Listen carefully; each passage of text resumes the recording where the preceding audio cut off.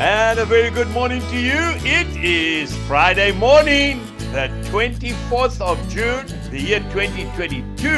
And this is your friend, Angus Buchan, with a thought for the day.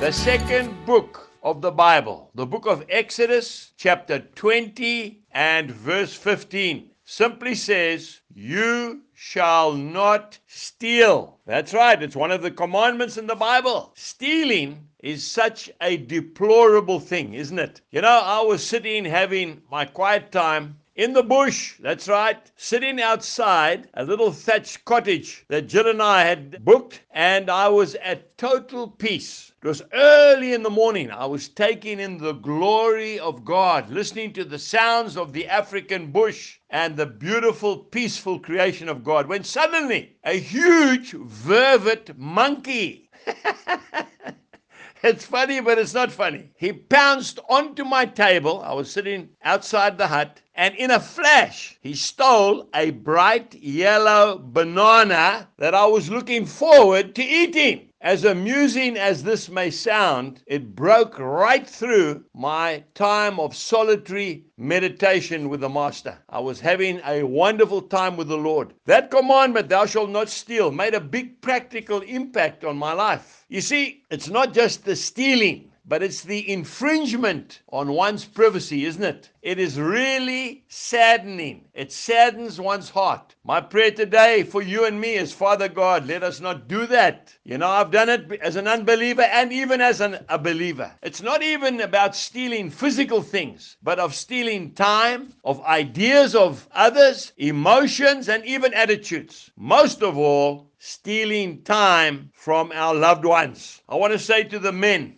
guys, please spend more time with your wives. Don't steal time that belongs to them. Spend time, mother, with your husband. Spend time with your children, because time is passing away. And before you blink an eye, they'll be grown up and living their own lives. You know, Matthew chapter 26, verse 40, Jesus said when he was in the Garden of Gethsemane, then he came to the disciples and found them sleeping. And he said to Peter, "What?